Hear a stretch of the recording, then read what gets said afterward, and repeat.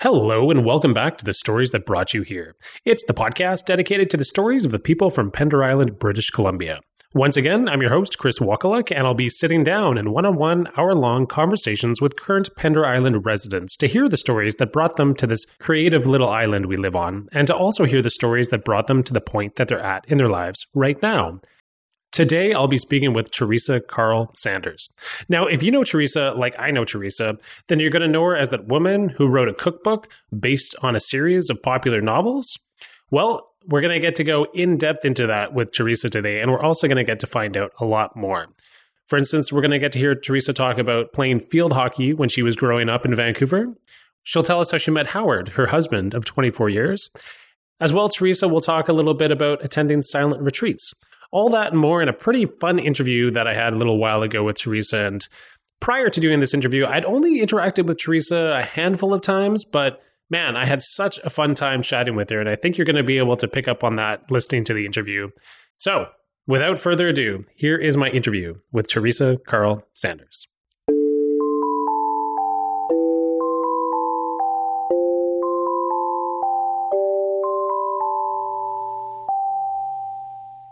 Theresa, welcome to the podcast. Thank you so much for having me, Chris. It's great to be here. Yeah, thank you. We're here on a really sunny, chilly Saturday morning. Yeah, the fog has burned off. It's a really lovely day out there now, actually. Excellent. And you rode your scooter over here. I did. I was planning to take the car, but within 10 minutes of just before I left, the sun came out. So on the scooter, I hopped and put my helmet on. It was cool. It was cool to see you. I saw you from the window pull up there. I was like, oh, she's on a scooter. Look at that. I forgot you rode a scooter, actually. I do. Yeah. We originally got the first scooter here on Pender because we needed to get down to Poets Cove. Both Howard and I were working at Poets Cove.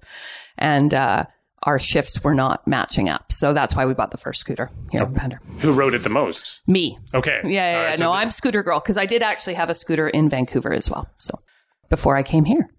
Okay. All right. Well, I'm curious to hear some Vancouver scooter stories as well, too. Probably a little more dangerous than riding on the island here, I would imagine. Definitely. Yeah. Yeah. All right. Well, jumping into the first traditional question we get to on this podcast, and that is, what brought you to Pender Island? Wow. Okay. Well, I was living in Vancouver with my husband, Howard. He had come from England about, 7 years beforehand, and we were living in Vancouver. I was an operations manager at FedEx. So I ran downtown Vancouver for Federal Express. And one day we had a very unhappy customer come in and push came to shove. And a long story short is I ended up walking out after the police had escorted him off the premises. And I ended up walking out and up to the Burrard Street Bridge, if anybody's familiar with the Burrard Street Bridge. And before I even knew it, I had sort of pulled my FedEx cell phone out of my pocket and I had dropped it off the bridge. And then I realized I needed to quit my job because I had just done something a bit extreme, but that I had thrown my phone off the bridge. And so I needed to walk back to the office and phone my boss. And at that point, I gave him 2 weeks notice. And then I was out of there and we didn't have anything tying us to Vancouver anymore. And so we had a bit of money and we had enough for a down payment somewhere, certainly not in Vancouver. So we went on to some real estate sites and we found a really beautiful house on Main Island. And we started dreaming, and Howard expressed this wonderful thing that he'd always wanted to live on an island. And I was like, well, I grew up in Vancouver. The Gulf Islands are cool. Everybody always wanted to live in the Gulf Islands when I was in high school. So, hey, it turns out the house on Main had already sold. And so we started looking at Pender, and Pender came up because it was the only Gulf Island other than Salt Spring at the time that had internet. Oh. Cable internet. Dial-up was still on Galliano and Maine. And our plan was to come here without really much of a plan. But eventually we figured we'd set up an online business. So we needed cable internet. And so the reason we came to Pender is because Shaw was already here and had cable internet. Of course, once we got here and we were starting to look at houses, we realized how much more service was provided on Pender. So at the Driftwood, we make fun of it a little bit, but there is a bank and there's a liquor store and a decent sized grocery store.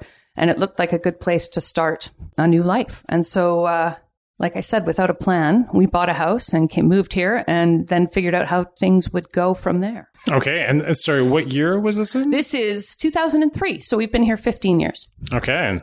Wow. I think it's a pretty common story for a lot of people to move to Pender knowing somebody here, and it sounds like you didn't know anybody. We didn't know anybody. No. Yeah. No. Okay, what a leap. It was a rather random, and it was based solely on down payment sizes required for houses. I mean, we didn't have a lot, and we certainly, as I said, we didn't have anywhere near enough to get out of an apartment in Vancouver. We had an apartment in Vancouver, and that's all we were ever going to have. And when we came here, we didn't know anybody, but it's an easy community to get to know. I think sometimes it was easier back then to get to know people than it is now. Facebook keeps us in our houses and keeps us a bit anonymous, sometimes even in a small community. But the great thing about Pender is the more often you go out, the more people you meet, and you meet people that really connect with what you want out of Pender. So nice. Well, it's interesting because my wife and I came here in 2006 for a short period of time. Then we moved back in 2010. And I know things changed a lot between those two time periods. But 2003, what were things like then? Comparatively, let's see. First of all, almost nobody had a phone. The community hall was it was sort of more of a central place to meet than it is now, simply because we have so many other things going on. We have the Hope Bay Kraken Theatre now. We have so many things going on down in Hope Bay, which I think is great. Hope Bay was a quiet place back then. It had just been rebuilt after the fire by Hope Bay Rising, which was a group of community members that came together to do that in a cooperative manner. And it was the same, but there were the same things happened that do now. And that is that if you want to be busy on Pender, you can be busy every day of the week because there's a group or a happening or a show or something. So much music. There's so much more music than there was back then. So many more musicians have moved to the island and encouraged people to come out to different live events and stuff like that. But the grocery store was the same. The liquor store was the same. The post office was smaller, but hey, that's not that exciting, is it? So things were, and there certainly wasn't the agricultural side of Pender that is growing again now. Like it's getting bigger. There's a few more farms growing things. Back then, the farmers market really was, it wasn't a farmers market because there were only a few people that had a bit of produce that they were selling. There were no big farms selling. So this is great now, I think. Yeah. Okay. All right. So you said that you were working down at Poets Cove when you first came to the island? Yeah. When we moved here in 2003, I think they were building it. So Howard was the first brave soul. He went down there the first time when it opened. He was a member of the front desk staff. And I think he worked there for about a year and a half. And I can't remember why he left, but then he did leave. And we had our own little things that we were doing. We had, I worked at the post office for a while. I sold different things at the farmer's market. Some yoga props and then some other purses and all sorts of things, whatever creative thing to hold and could make us a little bit of money. It was an exciting time back then when we were younger and paychecks weren't steady. And then I went down there to work in the spa, which I think a lot of people who know me on Pender will get a laugh out of because I don't come across as a spa girl. But I was the spa supervisor for about a year. And Howard was then actually at the front desk, and then he came back to Poets Cove and he was in housekeeping and he was the assistant manager of housekeeping. And then for one reason or another, this is actually quite a funny story, I ended up in housekeeping with Howard. So that's why we bought the scooter, to be honest, because I had my husband judging my housekeeping. And then on the ride home, we may have had a few heated discussions about my housekeeping comparatively Poets Cove versus home. So we decided that it would be better if we traveled separately back and forth to work.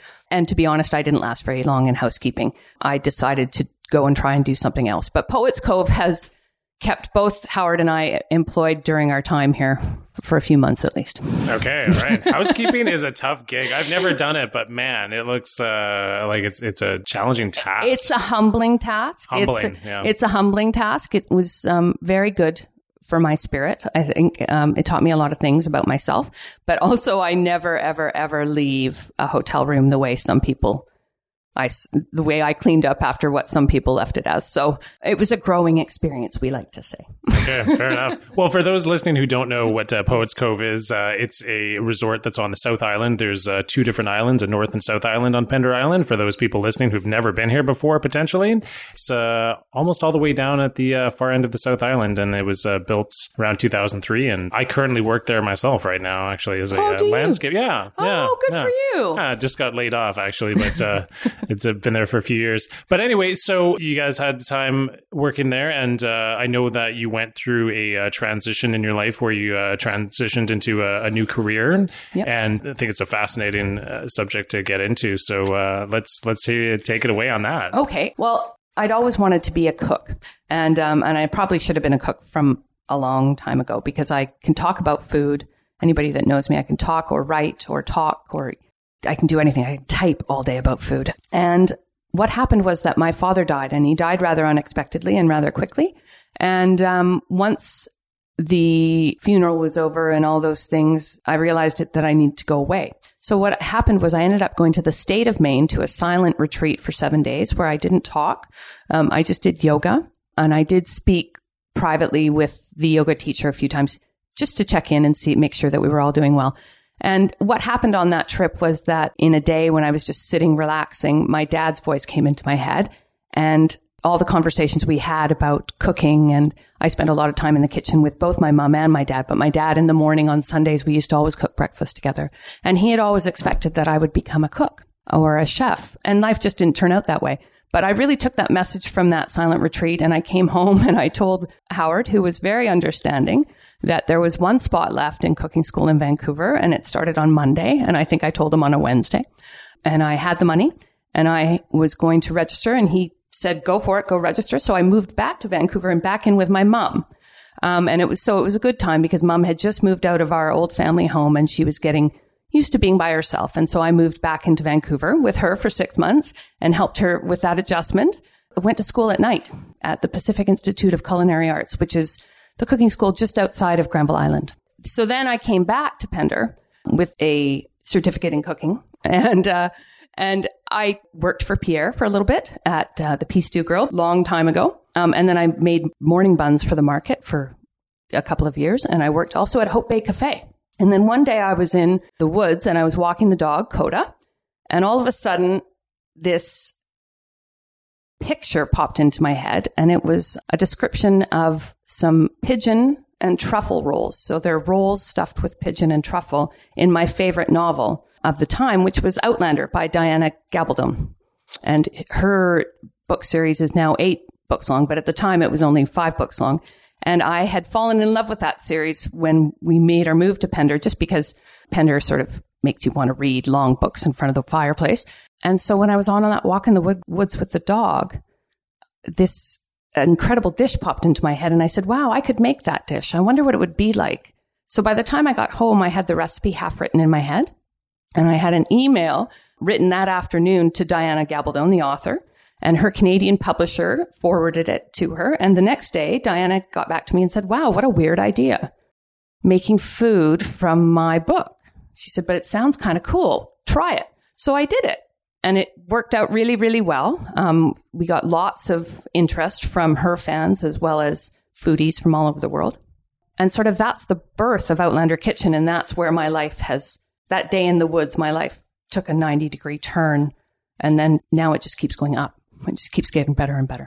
Wow. Okay. Well, a lot of things to unpack from there. And the first thing that stands out to mind is I just want to back this up a little bit to the silent retreat in the state of Maine. First of all, what made you want to go to a silent yoga retreat, and why all the way to Maine? Yeah.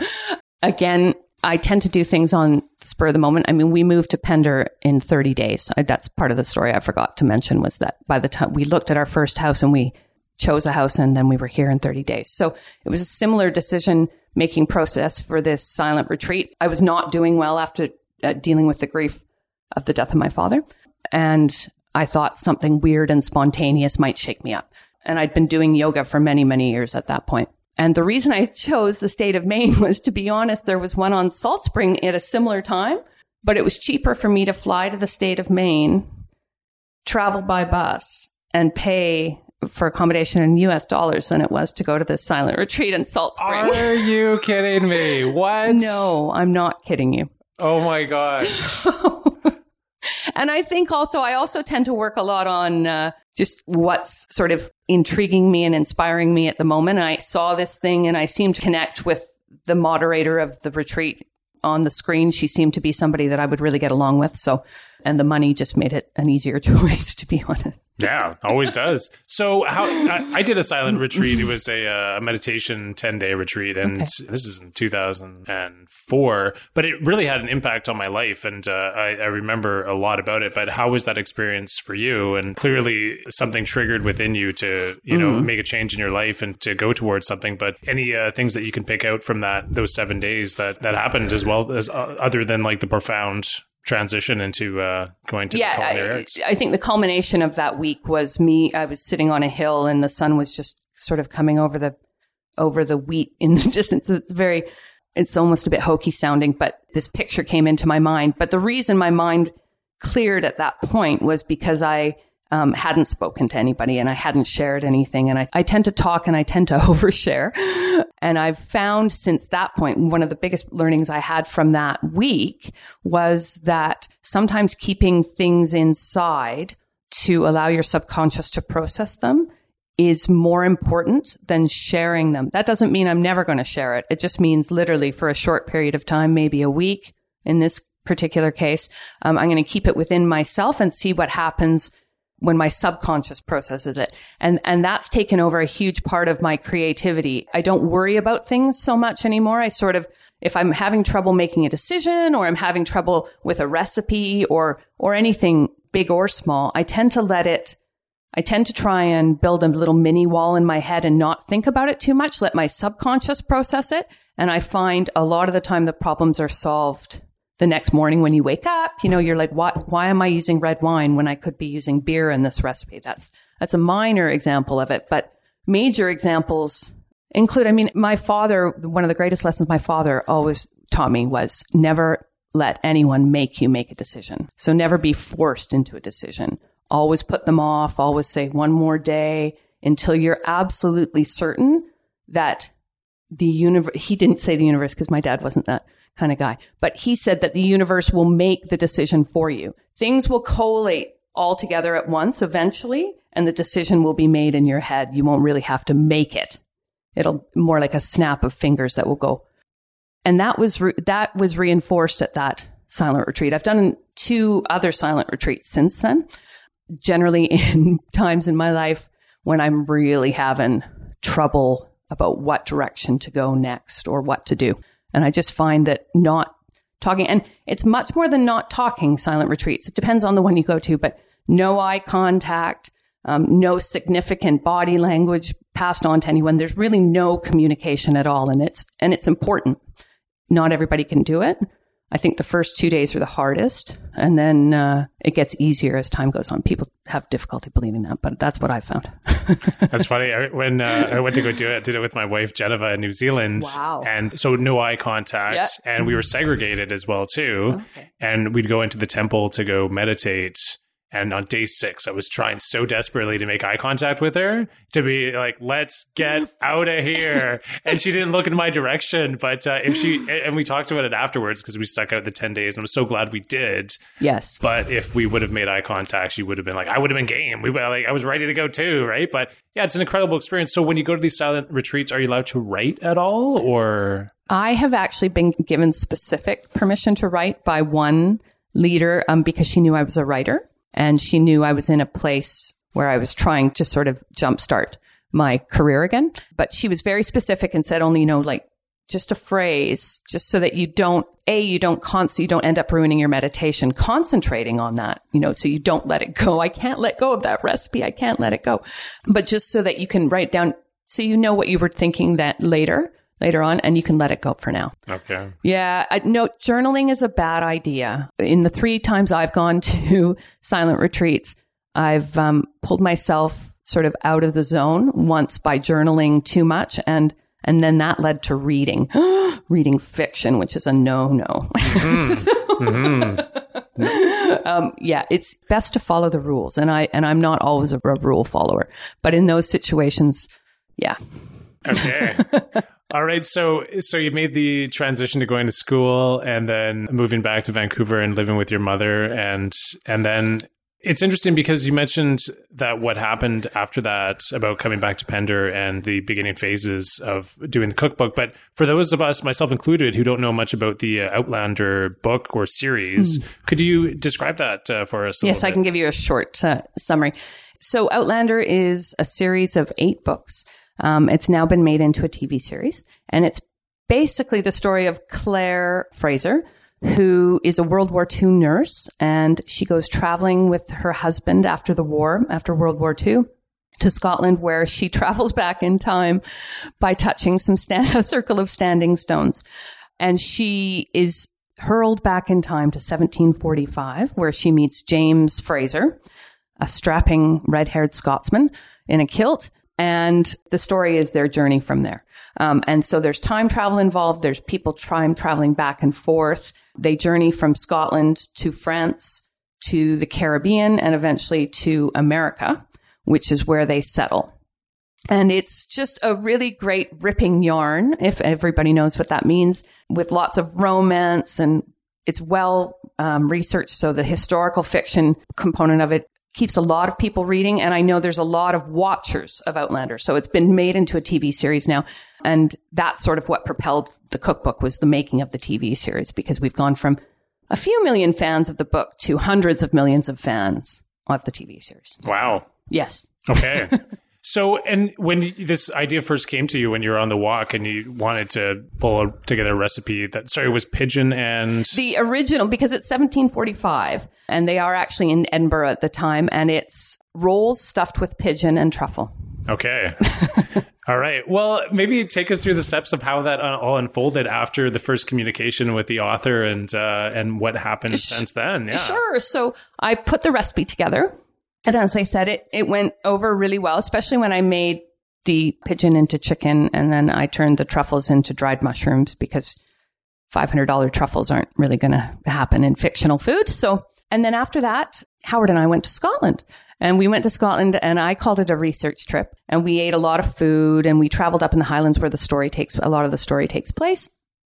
And when I came back, I realized that that's really just what I wanted to do. And it was a bit of a crazy idea. I had a lot of people look sideways at me when I explained to them that I had a food blog based on 18th century Scottish food, because porridge and haggis is pretty much the only thing that comes to mind for a lot of people anyway, and bannocks maybe. And so it was a bit of a slow start. It took me a couple of years to convince Diana that there was enough people to buy a cookbook based on a fictional book. And her agent certainly wasn't convinced. And it was a long road.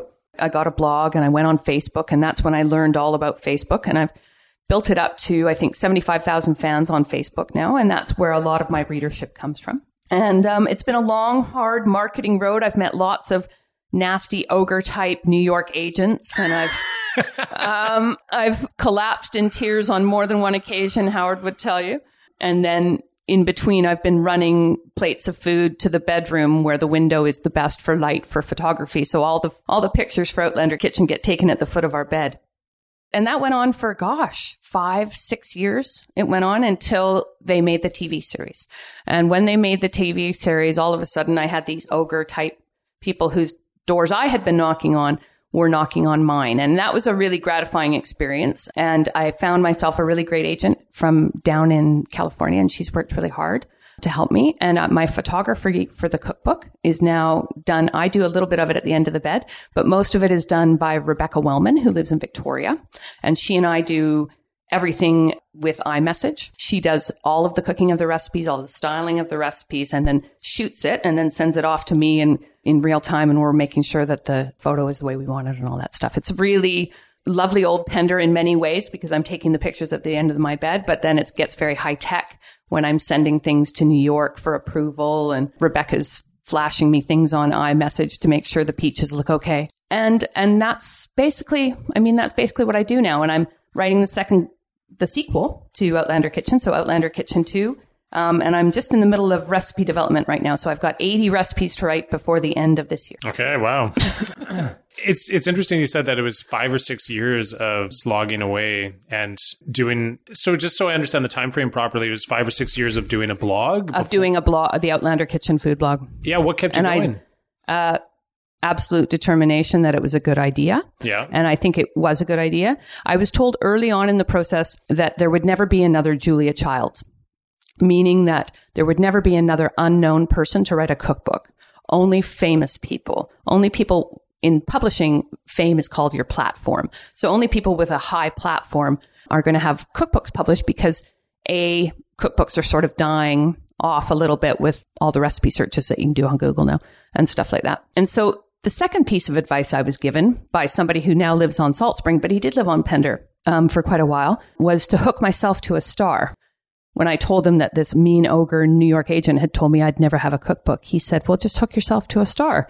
And all of these ideas coalesced together at very much the same time. That walk in the woods happened very soon after, where I did find my subconscious put it all together without me really consciously thinking about it. And Diana was my star. And I hooked myself to her. And she's been very, very generous. And I'm very grateful. And I know that sometimes when I'm dealing with the Outlander fandom, and if you don't know fandoms, they're crazy, right? Like they're all over Twitter and they're all over Facebook, and there's wars in fandoms and people are childish, and it's a little bit like being in high school and everybody wants to be the popular kid. In those crazy times, I'm always trying to remember to tell myself that how grateful I am, because without Diana and without that Outlander star to hook myself to, I wouldn't be anywhere. I wouldn't have a cookbook, that's for sure. It's too high of a leap for someone, an unknown person, to get a really popular cookbook. Most cookbooks, they sell maybe 3,000, 5,000 copies in Canada, and Outlander Kitchen is now in its 8th printing. So it's 95,000 copies in print. Wow. Yeah. So it's done very well, and it's in 4 languages. So it's in English and it's in French and German and, funnily enough, Polish. Okay. Congratulations for starters. Like, it's such a great story because, like, I love the background to this is just about a sheer determination from your own being and your own self and a belief that this is something worth continuing onward with. Also, I think at that point, you reach a point where you either have to quit or you just have to persevere with dogged perseverance to get through it. I'm glad I didn't quit. There were lots of times when I wanted to, because I didn't make any money off Outlander Kitchen in those 5 or 6 years. So we were short on cash, and Howard was very, very supportive because he knew it was a good idea too. And I'm very grateful to him for for allowing it, because I'm just surprised it took that long. Nobody thinks it's going to take that long. It takes that long every time, unless there's a miracle that happens. 5 or 6 years from idea to publish. That's about the average. That's cool and sad to hear. Yeah, it's sobering at times. All right. Well, you've mentioned your husband, Howard, a number of times here. So let's talk about Howard a little bit. Your husband, when did you meet him and how did you meet him? I met him in England. I was in Ireland, in Dingle, which is the town with the most pubs per capita in all of Ireland. That's not why I was there. Anyway, I've met this lovely English woman in a youth hostel, and I ended up traveling back to her hometown in England called Leighton Buzzard, which is about 50 miles north of London. And the next morning, we woke up and this guy was knocking on the door, and he had these shady glasses and he looked totally shady, and I didn't trust him for the first 48 hours at all. But he came in and he was off work, and he just came in and settled in, and a friend I had met was Yvonne, and he was her best friend. And so for the next 2 weeks, we hung out. He took me on a really lovely date in Oxford, and he showed me the museums and the shops. And I remember thinking just how smart he was and how much fun he was to be with. And I eventually ended up sort of calling my dad and saying, I changed my ticket and I won't be home. I'll be home 3 weeks later after I said. So I kept hanging out with Howard. And then we had to say goodbye. And then he phoned a few months later after I'd come home to Vancouver. I was living in a house in Vancouver.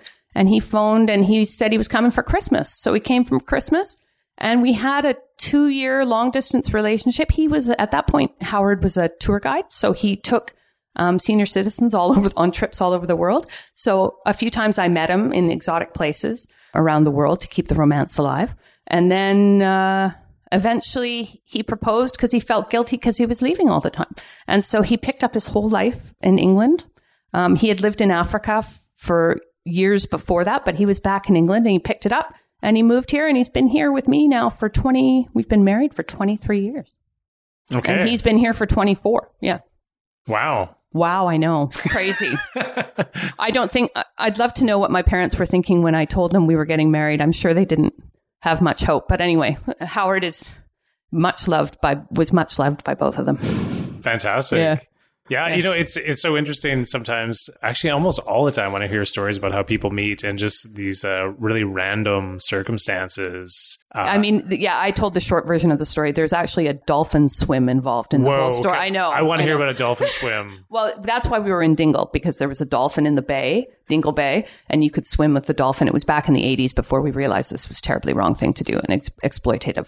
So my friend wanted to swim with the dolphin. So she went off and swam with the dolphin, and I ended up going to the pub instead with Yvonne from England, and we just spent the night together and had a really great time. And Yvonne actually ended up being Howard's best man at the wedding. So it's a long, crazy story also that involves a few other things. But Howard, I think we were just meant to be together. I don't know. It's weird. It's a totally random meeting. Well, it's, a lot of people do meet when you're traveling. I think that when you're traveling, you open yourself up more to other people. Just, like not necessarily like romantic interests exclusively, but just, I think the guard's down and you're just more willing to be vulnerable with people because... you're out there already, sort of. Yeah. Yeah. Yeah. And you don't know if you're going to ever see this person again. So... True. You let that guard down. But all right. So, and when you guys lived in Vancouver for a period of time before moving to Pender Island. Yeah, we lived in... so we got married in 1995 and we lived there until 2003. And then we moved here in June 2003. June 19th, 2003. Okay. Still remember the day. June 19th. All right. Well, let's jump into the next traditional question that we always get to on this program, which is, of course, who has helped you along the way on Pender Island since we've been here? And Theresa, who's helped you on Pender Island? Okay. Well, I think the first one will go, I'll name the mysterious man who told me to hook myself to a star. And that was Vlad Kaczynski. And he was actually a night school teacher of mine in Vancouver. And we found each other on the ferry one night and then connect each other. And I had been taking this class with him for 3 weeks before I even realized he lived on Pender with me. And we'd both been traveling to Vancouver. And so he told me that piece of advice on BC ferries one night on a night trip back to Pender to hook myself to a star. And that's a piece of advice I'll always be grateful for. Another person who really helped me actually was Pierre Delacote. He's got a fiery temper at times because he is a chef. We all do. But he taught me how to plate food in probably a half an hour. He taught me more about plating food than the other 4 French instructor chefs I've ever worked with. So big thumbs up to Pierre for helping me with that because it's a hard skill. And he's actually an artist, Pierre. He's a great food artist. And then I think the other person who I'm going to say is Susan Tate. And I love Susan Tate. Susan Tate Sharman, some of us know her as. And Susan was of great consolation to me when my father died. She really came forward and stepped up and helped me get through a difficult time. I'm not even sure if she's aware how much she helped me, but I hope she hears this because she really, really did many years ago. She was a great support. Fantastic. You mentioned Pierre and the Pizza Grill that you worked at. I wasn't on the island when that restaurant was open, or maybe just very briefly, but how was the experience working for Pierre in that situation? That was right at the end of the piece too. So things had changed a little bit for him by then. But the great thing about Pierre is he's worked, how almost his whole life in food. And so he can tell you stories of apprenticing as a 13-year-old sort of on the German-French border. And he'll tell you stories of terror. Anyway, it was an abusive system and he's such a typical French cook that you can almost predict what he's going to say in a food service.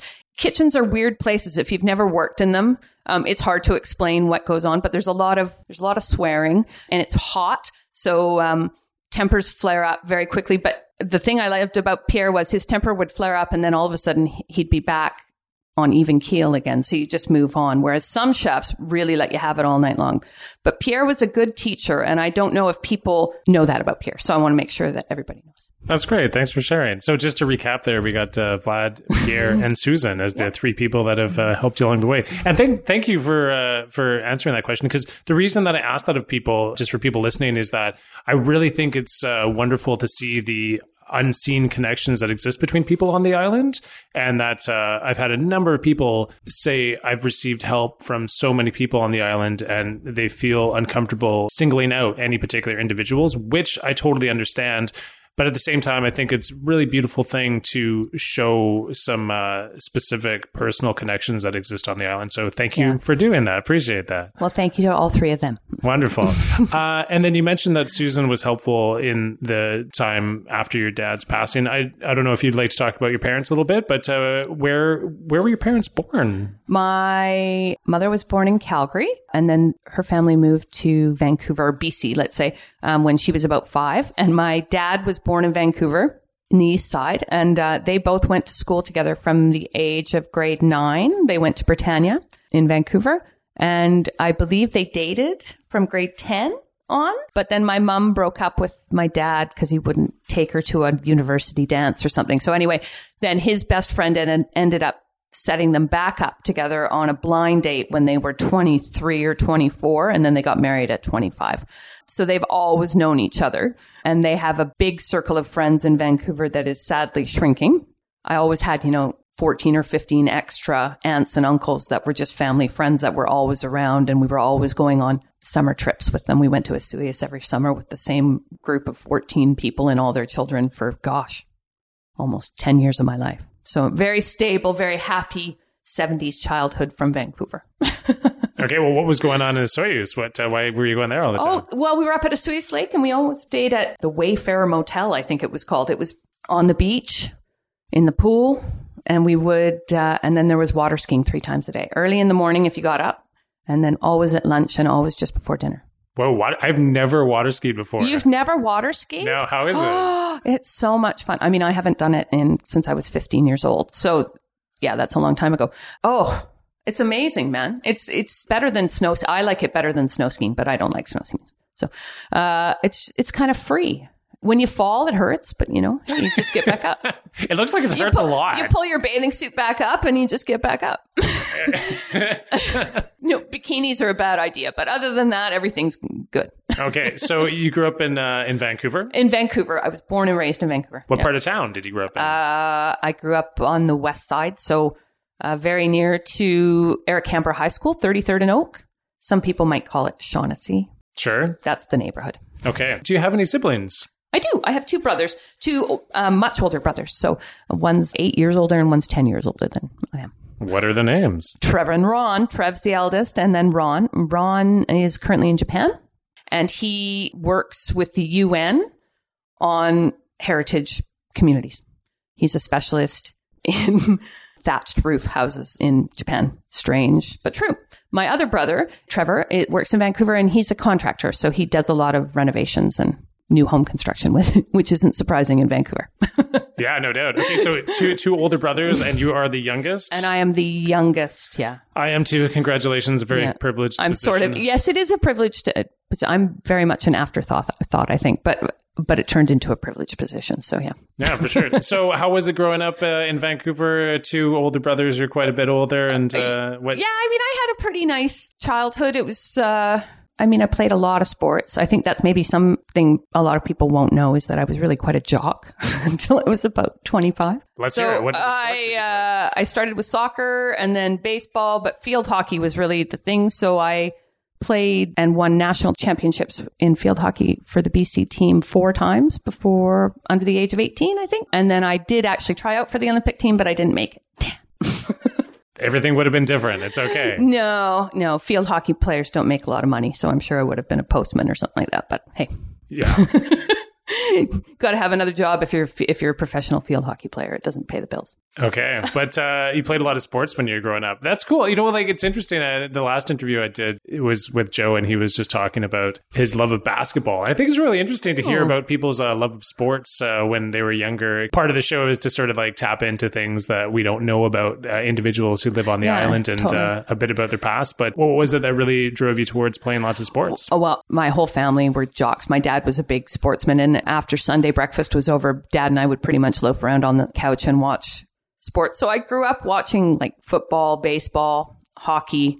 I can't stand football, American football anymore, but he also liked the good old Canadian sports of curling. He was actually a big my parents both curled. So we used to watch a lot of curling together, and golf. And to this day, I can still watch golf and curling, and I find them quite comforting. Yeah. And it's how I relax. I'm quite happy even darts. I'm happy to watch darts, billiards. Yeah, I'm a fun house guest. Well, do you play darts or billiards yourself? Or? We had a pool table growing up, so I wasn't bad. Darts, I'm a terrible dart player. I'm just brutal. Yeah. Okay, so not too many 180s.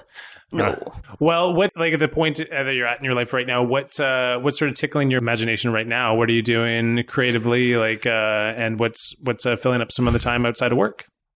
I don't have any time outside of work, I'll be honest. That's terrible. No, I know. I have Sundays. Sundays, I don't do anything. And I find the garden to be, even when it's pouring rain, to be a good place to be.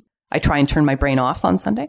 Just because I'm in the place right now where I'm writing this cookbook and I have to have 80 recipes written by the end of, I have 2 months to go. And that's a lot. So pretty much while I'm sleeping, while I'm doing the laundry, while I jog early in the morning to try and shut my brain off too. It doesn't work right now though.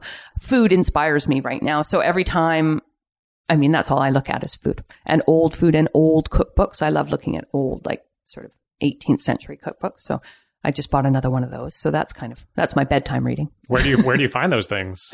On Amazon. A lot of them are already on Google. Like you can just look them up online, but I like having the physical book in my hand.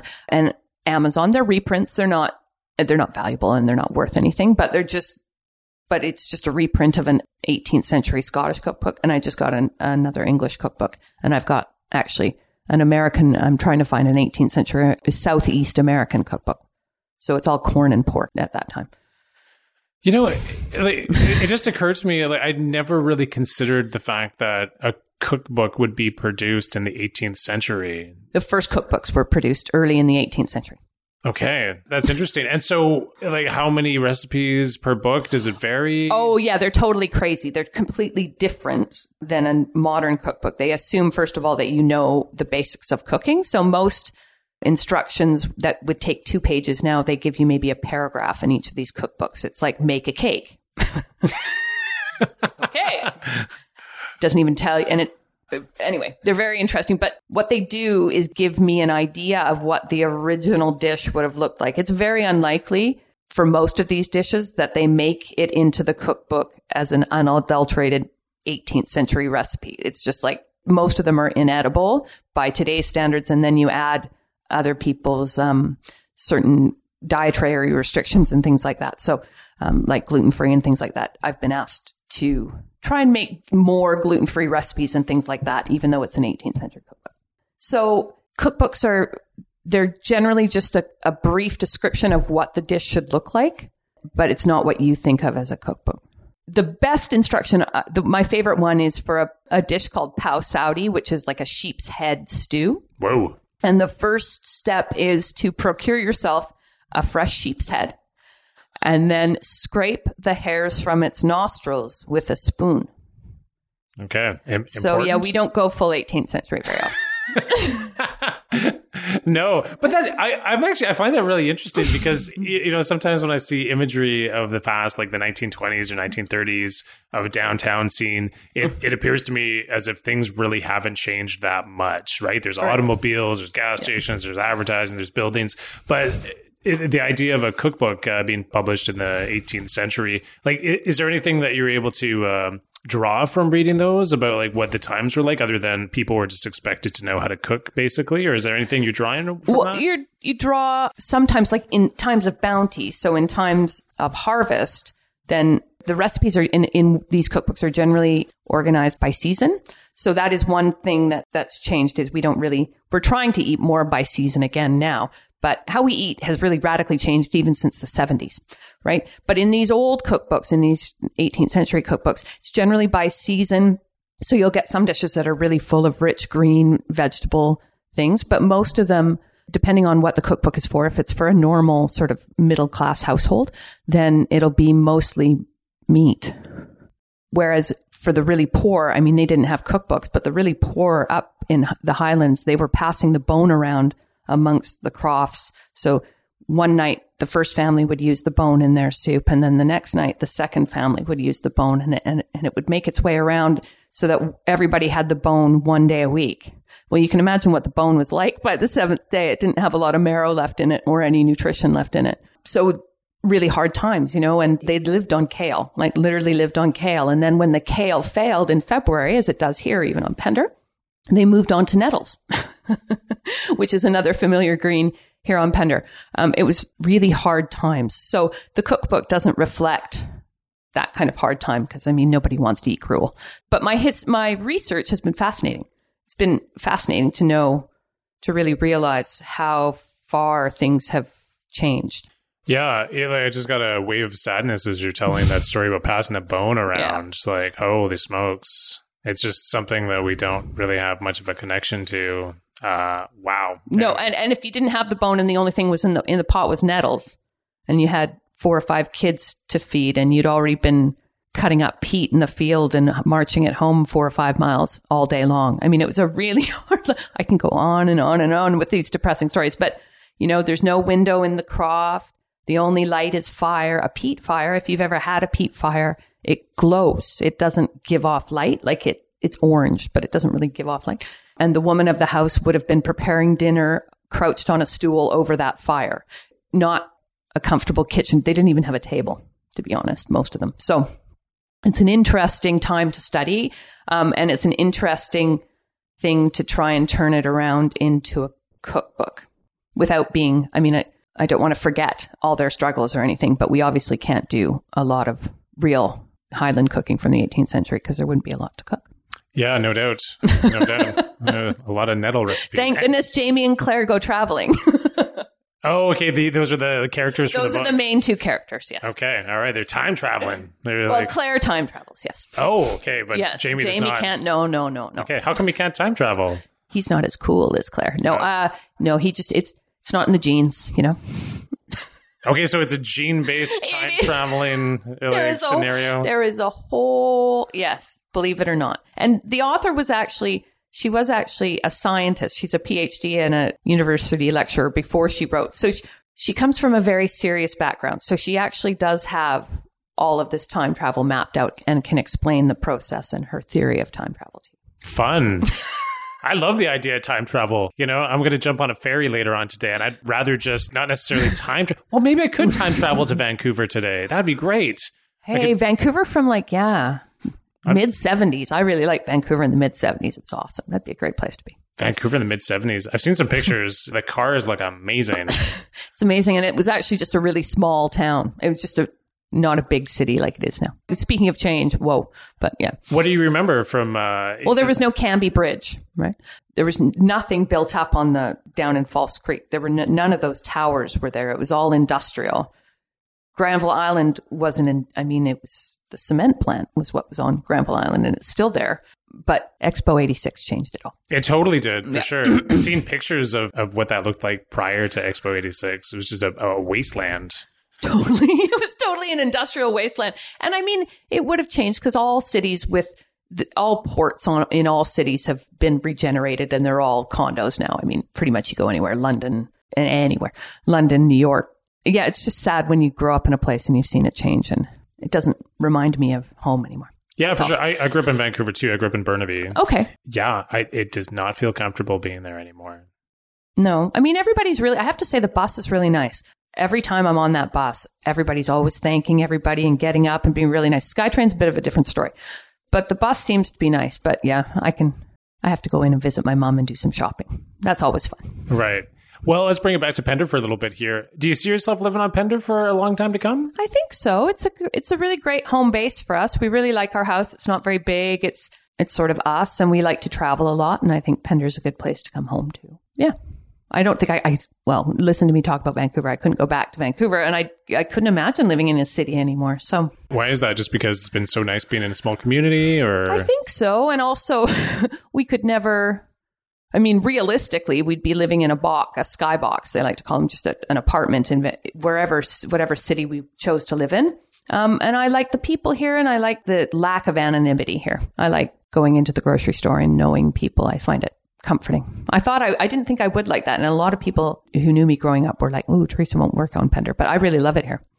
Yeah, the whole grocery store thing, it's interesting because I think what's so great about that is that you're being seen as an individual, as a person, and you're being seen. And when you're in the city, you're not really being seen. You're specifically trying to not be seen by people because, Totally. there's so many people around and there's just too much input, right? So I was trying to explain that to my mother the other day. Actually, I rode in the bus from the ferry into my mom's place, and she was saying, how was the ride? And I said, it was fine. I said, it was just, there was a lot of humanity and I was too much to deal with. And she looked at me like I was a little bit crazy, but maybe that's a Pender attitude. Yeah. There were just too many beings and souls. And I, on the bus. Yeah, no doubt. Well, on Pender, what part of the island really do you like the most? Like, what is your favorite part of the island, would you say? I don't know. My favorite thing has always been go walking with the dog and trails. And we mostly stick to Magic Lake just because we can start and end at home. But the tip of South Pender has always been special because we've always taken the dogs down there for our long weekly walks.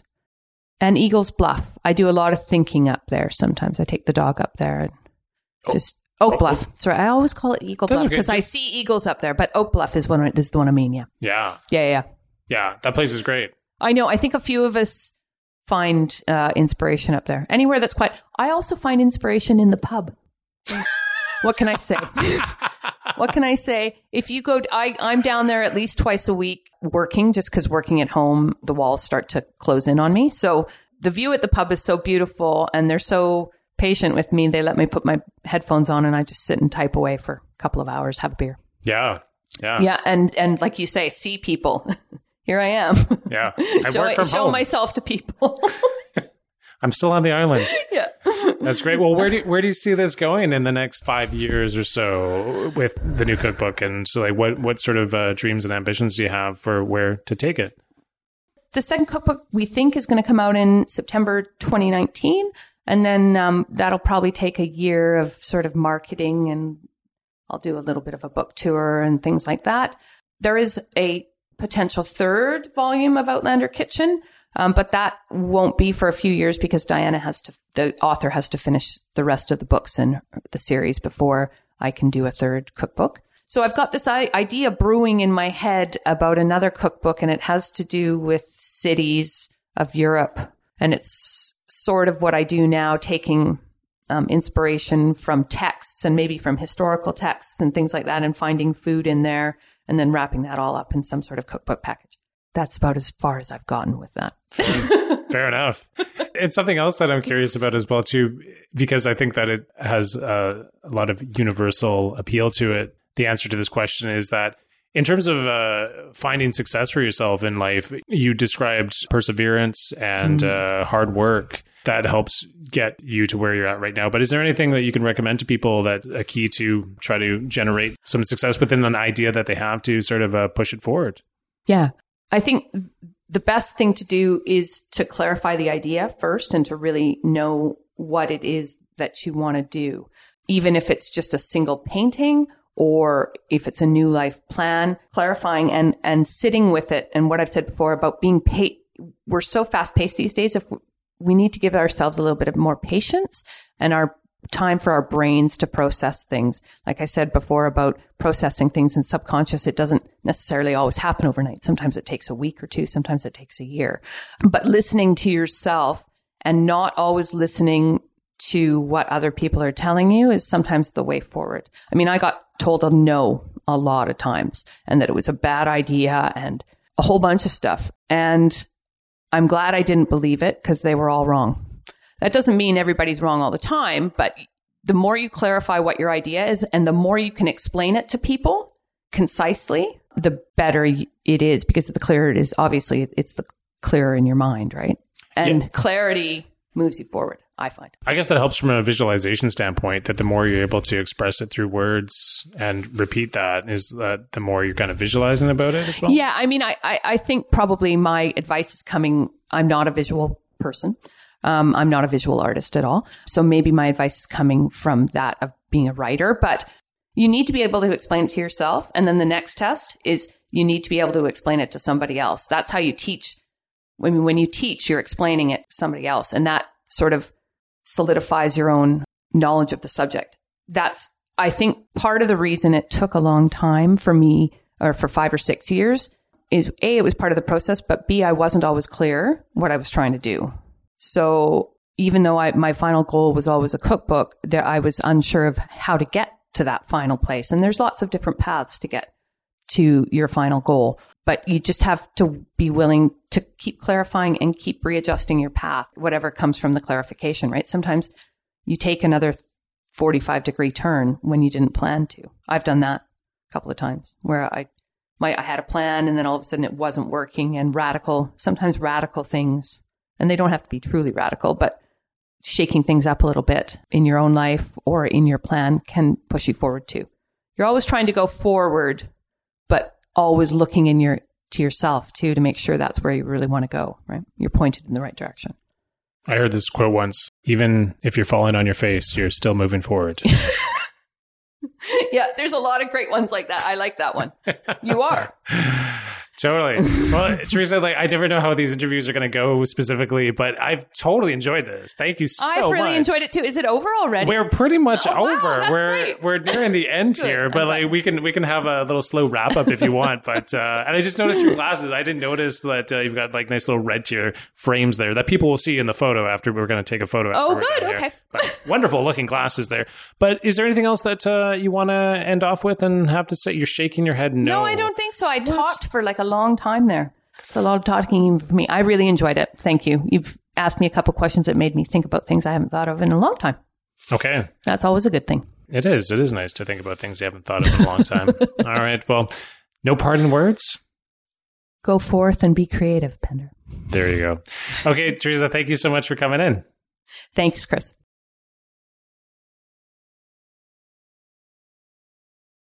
Okay, well, to honor that interview, I decided I'd make my way down to the community labyrinth that's located at the Anglican Church. And that's at 4703 Canal Road. So that's on the North Island, and it's just down from Scarf Road. And the reason I decided to come down here was to honor something Theresa mentioned in the interview about the circle of standing stones and traveling back in time. And I'm not aware of any of those existing on Pender Island, except a very small version I made on my own property years ago, but I thought that might be cheesy to record something from there. So here I am. And this is my first time at the labyrinth. And I walked through it and around it and in it and out of it. And it was really great. I totally enjoyed the experience. Now, for those who don't know what labyrinths are, there's a brochure underneath a tree here to tell you some more information, but I'll read a little bit from it. And it says that labyrinths and mazes are often mixed up. A maze is a puzzle meant to confuse, while a labyrinth is a single path that leads the walker to the center and out again. In a receptive frame of mind, one can experience a refreshing form of meditation. This meditation can bring forth healing of mind, body, and spirit, and can spark creativity. Well, that sounds good. You can walk barefoot or in your shoes. Your walk pace is set by the first step and can be fast or slow. You may find your pace is decided by your state of mind. You may walk slower if you're feeling contemplative, spiritual, or searching for an answer to a question. The brochure goes on to give more information about labyrinths, but this is such a little gem. And there's some fallen maple leaves on the ground that is covering a portion of the labyrinth at the moment, and there's a chill in the air, and it's actually Halloween evening right now, and I want to thank Theresa once again for that interview, and I want to thank you for listening. Until next time.